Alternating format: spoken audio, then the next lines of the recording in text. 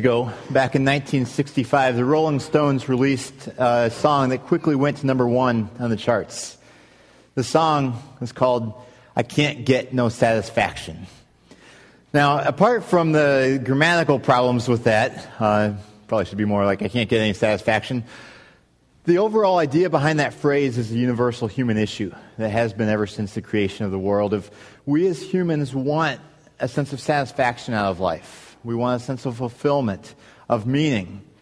But as hard as we try, we oftentimes find our desires for satisfaction, fulfillment, frustrated in some way or another. Or we reach a goal and we're excited about reaching that goal and there's a momentary satisfaction, but then we set another goal and we're not satisfied till we reach that goal. And it goes on and on and on, like this endless cycle of seeking satisfaction but never fully reaching it long term. It's really amazing when you think about it, how much time we invest in trying to be satisfied in our lives. Pretty much everything we do with some focus or another to varying degrees on trying to be satisfied. I mean, think about how we spend our time. Think about the things that we buy. If you go out and buy food, you're buying it with an eye towards being satisfied with your purchase. You don't want to buy lettuce that's all wilted. You don't want to buy moldy bread. You want food that's healthy for you, that fulfills the physical hunger in your stomach, and probably tastes good on the way down as well. Think about when you buy clothing.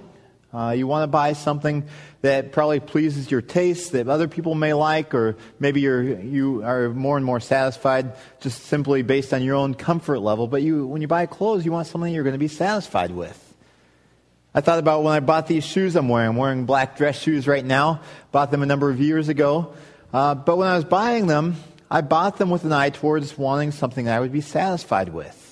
I was comparing this pair of shoes with another pair of black dress shoes.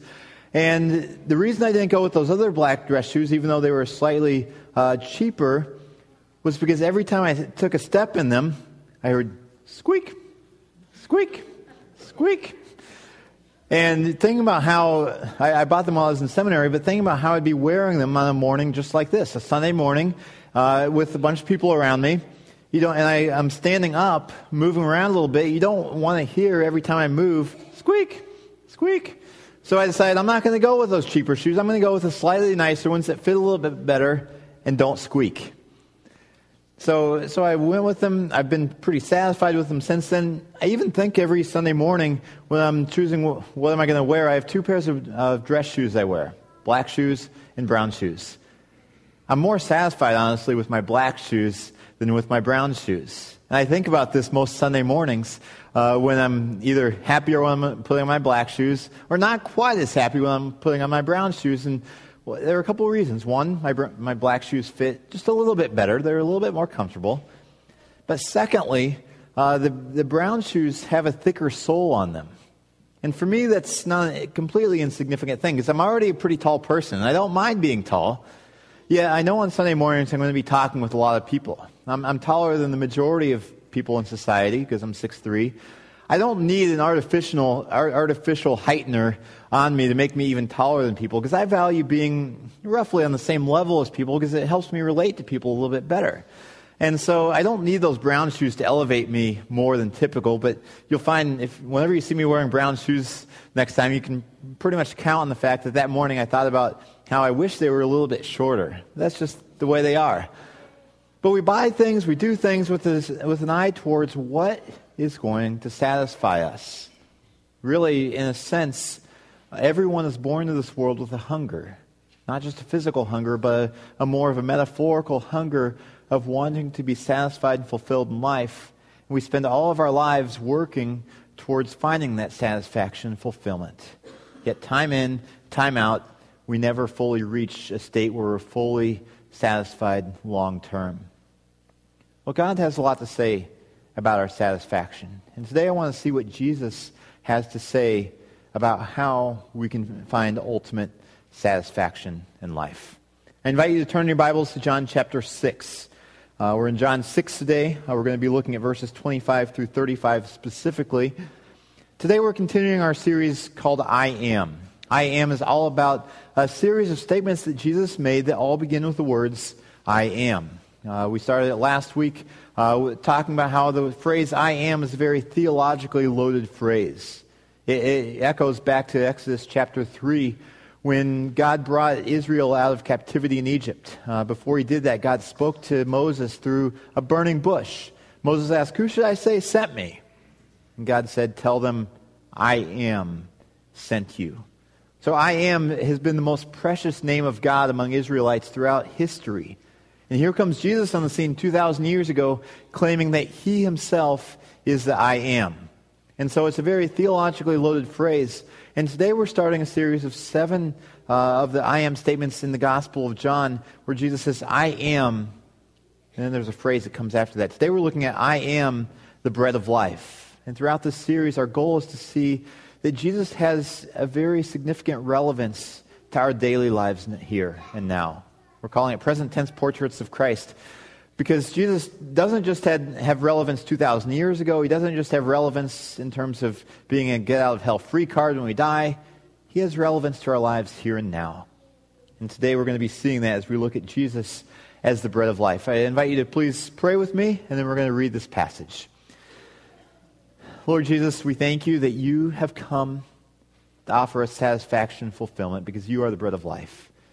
As we open your word today and see the words that you spoke 2,000 years ago, I pray that you will make them alive and rich in our lives here today. Help us to see, Lord Jesus, that you want to be active in our lives here in September of the 21st century. So, Lord, please be our teacher. May my words that come out of my mouth this morning be a reflection of what you want to communicate through your word and through your Spirit. We pray these things in Jesus' name. Amen.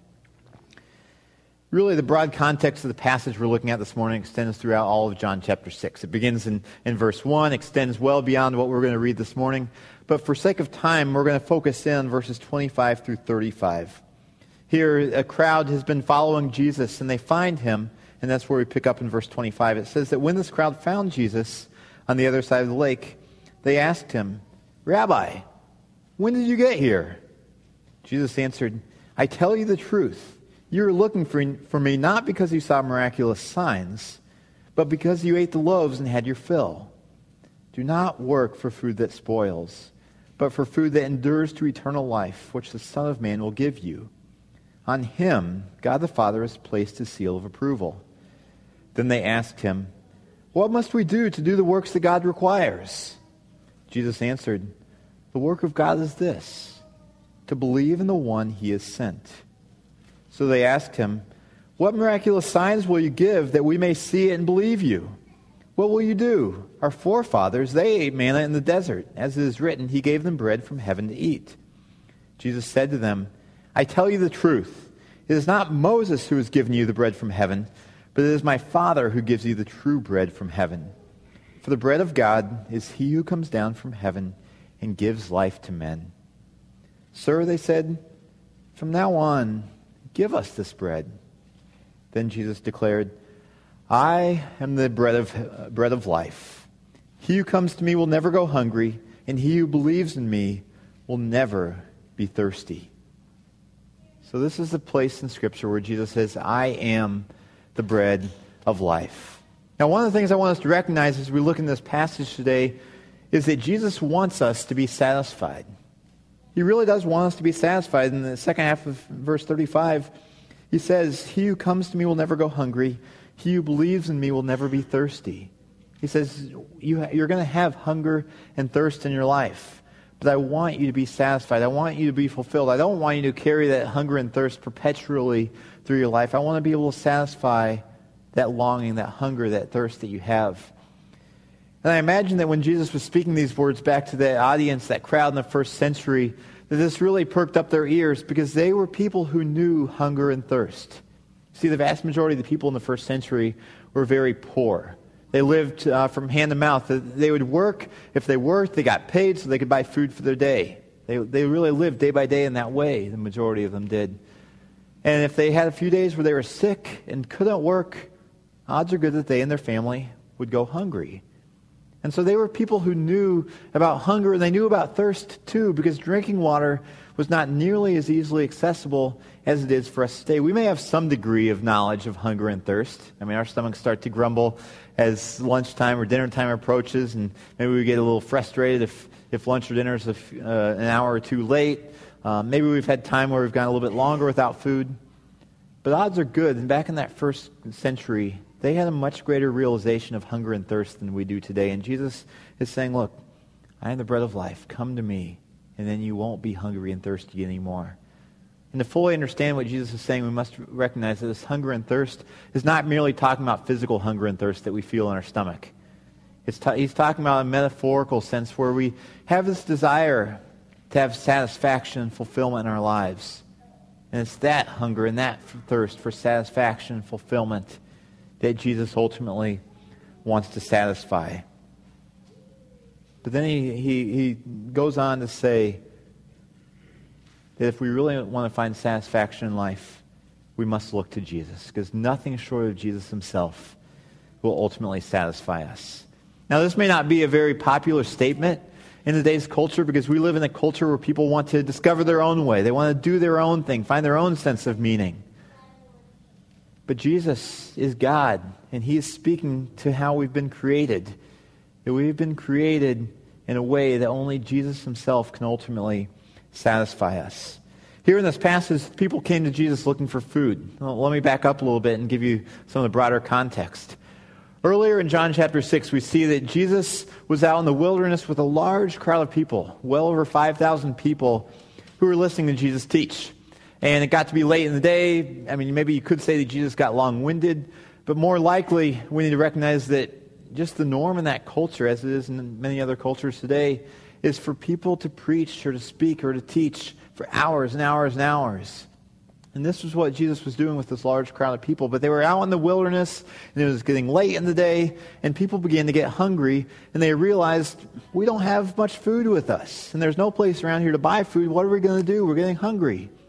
So Jesus, in the beginning of John 6, performed an amazing miracle, where he took 5 loaves of bread and 2 fish, and he multiplied them into enough food to feed all 5,000 plus people who were there on that day. They thought that was pretty cool. They got to hear good teaching, they got to see a little miracle, and then they got their bellies filled with food. So they thought that was pretty cool. So the next day they wake up and Jesus and his disciples are gone. They're wondering, where are they? And so that's when we come up in our passage that we're looking at today, where the crowd has come to seek out Jesus and his disciples. And immediately when Jesus sees them that next morning, he identifies their motives. He says, look, you came looking for me, but you weren't really looking for me so much as you were looking for more food. And the people, they wanted to get their bellies filled, and they probably wanted a little fun sideshow as well of another miracle. They were looking for food. And then they got into a discussion with Jesus about, look, if you are so great, you're saying you're great, if you're really that great, you should be able to provide us more and more food. They're saying, think of back in the wilderness, just after Israel came out of captivity in Egypt, Moses provided food for them. And that was true. Back, and to some degree, it wasn't so much Moses. Jesus corrected them and said it's actually God who provided that food. But they were pointing to Moses and saying, look, Moses provided food for the Israelites. Because after the Israelites came out of captivity in Egypt, they wandered for 40 years in the desert. If you know much about deserts, you know there's not a whole lot of food out there in a desert. And especially because most scholars think that there are upwards of 3 to 4 million Israelites wandering through the desert. Where are you going to find enough food to feed millions upon millions of people in the desert? Well, God provided for them. They were hungry, God provided. He provided a substance called manna.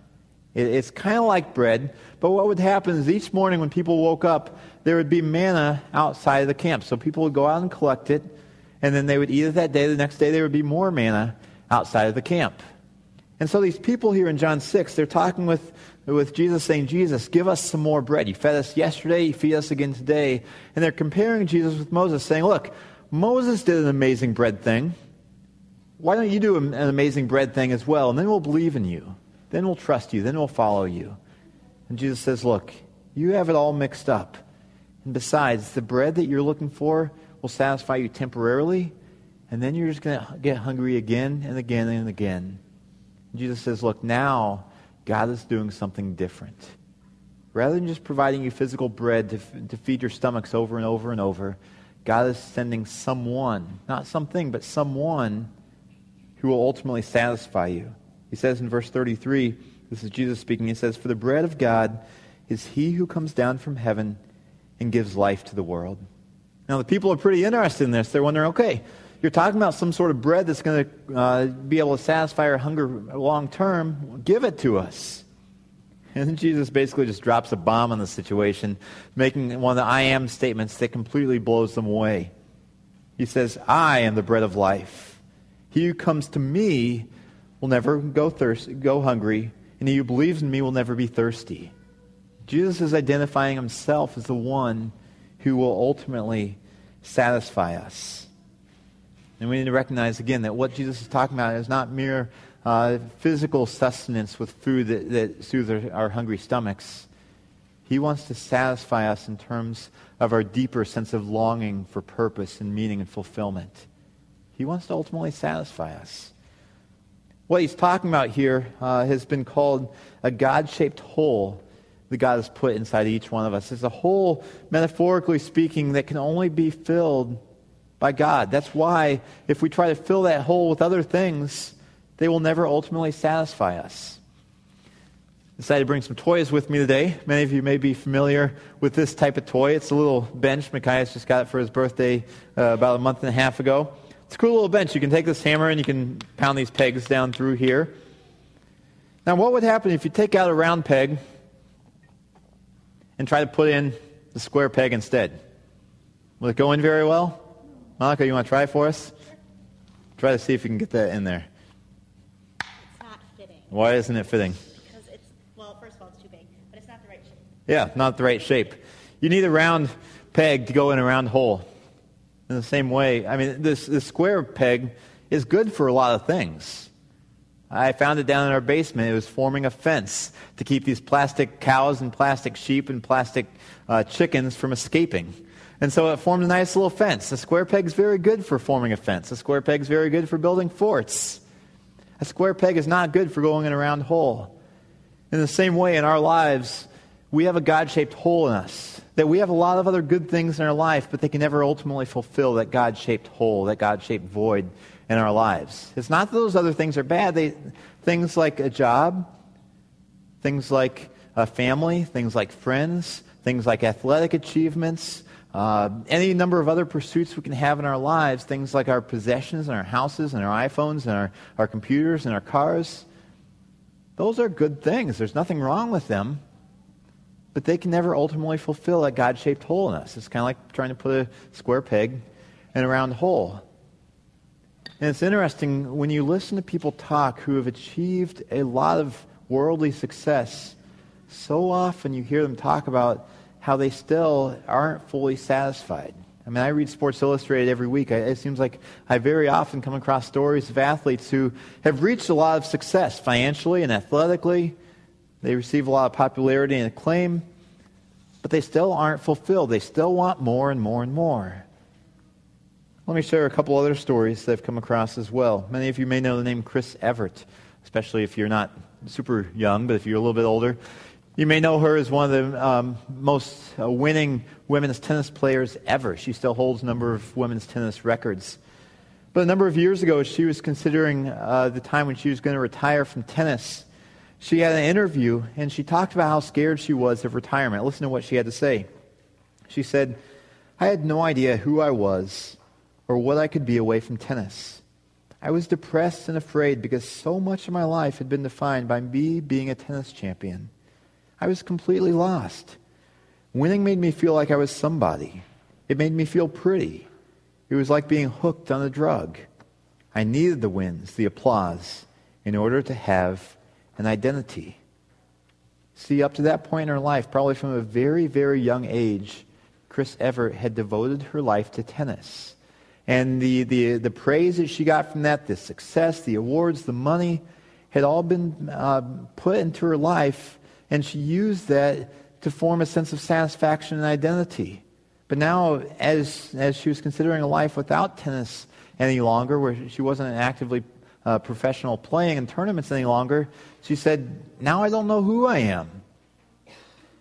What that is an indication of that God-shaped hole that no amount of worldly success or money or fame or reaching worldly goals can fulfill. Because there's always more. There's the God-shaped hole that only God himself can fill. Or I think of a man named Scott Adams. You may not know that name, but you probably know the cartoon character that he created, Dilbert. He wrote in one of his blog entries fairly recently, he said, I remember when Dilbert hit it big, and it became clear that I would never again have to worry about money. It was a wonderful feeling, but it didn't last. I went from happy to hollow with no warning. The first moment that I could afford any car I wanted, I lost interest in having a nice car. I simply couldn't see the point if there ever was one. He said, success is surprisingly disorienting. One day, about 10 years ago, I was alone in my office, sitting on the couch and reflecting on the fact that I had managed to become rich and famous in my dream job. Do you hear what he's saying here? Isn't this what we all desire in some sense or another? That we would love to have a dream job that we enjoy going to, where we don't dread Monday mornings, where we don't dread the alarm going off when we have to get up and go to work, where we go there and find life and enjoyment there. I think that's a desire that we all have, and to become rich and famous doing it, I mean, what more, we would think, what more could you want to be satisfied? But listen to what he says. He said, for the first time in my life, I had no goals. And for a goal-oriented guy, that's an empty feeling. Success was supposed to feel good and to stay that way. But it tricked me. There was a huge hole in my soul. I sat in my office and sobbed. See, Scott Adams, he recognized that he had achieved everything he ever hoped to achieve. And you would think, okay, if anyone ever has a possibility of being satisfied with their achievements, it would be this guy. But he said, look, I got there. And it was hollow. It was empty. There wasn't the satisfaction I was hoping for. There's still that hole. It's interesting, he even uses the whole terminology, a huge hole in my soul. It's a God-shaped hole that only God can fulfill. And this isn't a new thing that's just come up in the last couple generations, even though the examples I just shared are from recently. Throughout Scripture, throughout human history, there's pursuit of satisfaction, but an inability to fully attain it has been a part of the human condition. I think of the book of Ecclesiastes, where you have King Solomon, who is probably the richest person who's ever walked on this earth. He was one of the wisest people. He was one of the most powerful people. He had every opportunity available to him to try to attain happiness and meaning. And the whole book of Ecclesiastes is about King Solomon's pursuits to find happiness, and in the end he finds out that nothing that he can invest himself in this world can give him that ultimate sense of satisfaction. Listen to what he says. For instance, this is just one example of many out of Ecclesiastes 2. He said, I denied myself nothing my eyes desired. I refused my heart no pleasure. My heart took delight in all my work, and this was the reward from all my labor. Yet when I surveyed all that my hands had done, and what I had toiled to achieve, everything was meaningless, a chasing after the wind. Nothing was gained under the sun. You see, he said, I enjoyed my work while I did it, but then I got done and looked at what I'd done, and yeah, it was pretty impressive. But in the big scheme of things, it doesn't bring me a sense of satisfaction. It doesn't bring me a sense of meaning. He's investing his life, his ultimate goal in life is in the wrong place because he's not fulfilling that God-shaped hole. Jim Carrey, many of you may know his name, famous actor, starred in many movies. He made a statement that I think is just wonderful. He said, I think everybody should get rich and famous and do everything they ever dreamed of so that they can see that it's not the answer. I mean, see, he got everything he wanted. Rich, famous, he achieved his dreams. He said, it didn't satisfy me. And I kind of wish he's saying, I wish that others could experience the same thing so they would know that that will not ultimately satisfy them. This is the case over and over and over when people reach their dreams. That ultimately that can't bring satisfaction if those dreams are based on worldly things.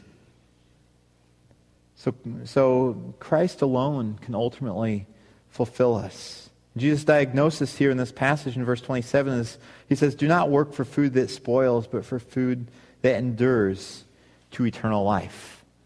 You see, if we are investing our ultimate sense of purpose and satisfaction in things of this world, no matter how good those things are in and of themselves, they will never ultimately satisfy us. We have that God-shaped hole that only He can satisfy. So we have the practical question of, okay, Jesus is the bread of life. How do we find that satisfaction in Him and Him alone? Well, one of the things that he points out in this passage is that faith in Christ is a huge key. Really, we feast on Christ through what could be called transformative faith. Up in verse 29, Jesus says the work of God is this, to believe in the one that He has sent. This is faith in Christ. That is how we really eat the bread of life, metaphorically speaking. That's how we allow Jesus to bring us nourishment and satisfaction in our lives, is through faith in Him. This type of faith that we're talking about is a faith in trusting that Jesus is the treasure that trumps every other treasure. This faith holds on to Jesus as the greatest thing in the entire world and causes us to set our hearts in pursuing Him above all else and finding our satisfaction and identity and purpose and well-being in Him and not necessarily in the other things. It's not the other things aren't fine and good in and of themselves, but they can't be the ultimate thing that we are pursuing. I use the word transformative faith to point to the fact that there has to be a transformation that takes place inside of us in order for us to really see Jesus as that treasure that trumps all others. Because if we don't have a transformation taking place inside of us, we will never fully be able to hold on to Jesus as the ultimate source of satisfaction. Otherwise, our hearts will keep being drawn to other places. I think of what the Apostle Paul said in Philippians 4. He said, I have learned to be content whatever the circumstances. I know what it is to be in need, and I know what it is to have plenty. I have learned the secret to being content in any and every situation, whether well-fed or hungry, whether living in plenty or in want. And what he's talking about there's a secret that's a process that's taking place inside of him where he has been transformed so that whatever his exterior circumstances are, he can still find contentment and satisfaction because of his relationship with Christ. And even verse 13, which is oftentimes quoted out of context, he says, I can do everything through Him who gives me strength. He's looking to Christ to strengthen him internally, to enable him to find contentment and satisfaction in Christ, regardless of his circumstances. Now you may be sitting there thinking today, well, Pastor Brandon, it must be easy for you. It's hard for us. Because, you're in ministry. You are devoting your life to things of God. I'll say, you know what? The temptations that you all face are the same temptations that I face in terms of placing my identity and sense of success and significance in other places. Because pastors face a huge temptation to want to place their sense of satisfaction on how successful their church is. Oftentimes that success is based on how many people are in attendance, how much money is coming in, how many people are involved in small groups or in classes, how popular is the pastor, how well is the pastor known among other pastors. Pastors face the same temptations as anyone else to put our identity in things that ultimately cannot satisfy. And that's something I wrestle with on a regular basis, to keep focusing on Christ rather than on those other things that can't ultimately satisfy. One of the other challenges that pastors face that's a little bit more unique is that it's so easy to let activity in the name of Christ replace actual intimacy and communion with Christ. That we can get super busy. That can happen to any of us who are involved in ministry stuff. We can get super busy doing things for Christ, but that doesn't replace an actual personal, living, vibrant relationship with Him. Now let me make this even more practical for us. What are some practical steps we can take to grow in our faith in Christ so that we eat on Him as the bread of life and find satisfaction in Him? Really what this is all about our up relationship with God. If you've been here for a little while, you know about this up and out triangle, which talks about the three key relationships that Christ followers have. The up relationship with God, the in relationship with other Christians, and the out relationship with the world around us. And growing and internalizing Christ as the bread of life It's all about the up relationship with God. One of the first practical steps we can take is to simply examine ourselves. Ask ourselves, is there anything else in my life that I'm pursuing more than I'm pursuing Christ? Out on the Welcome Center, there's a little brochure that you can pick up called How Do I Grow as a Follower of Christ? We passed this out a few weeks ago as well. But inside are a whole bunch of self-examination questions. If you don't have one of these, I encourage you to pick one up. Because there's one whole section here on questions about our relationship with God and about how we can prioritize that relationship more so that we can eat more from the bread of life. Even at the bottom here are examples of a couple of the questions. Do I love God himself? Or do I allow myself to be satisfied with simply loving the blessings he gives me? That speaks straight to this point of, are we trying to fill that God-shaped hole with God or with something else?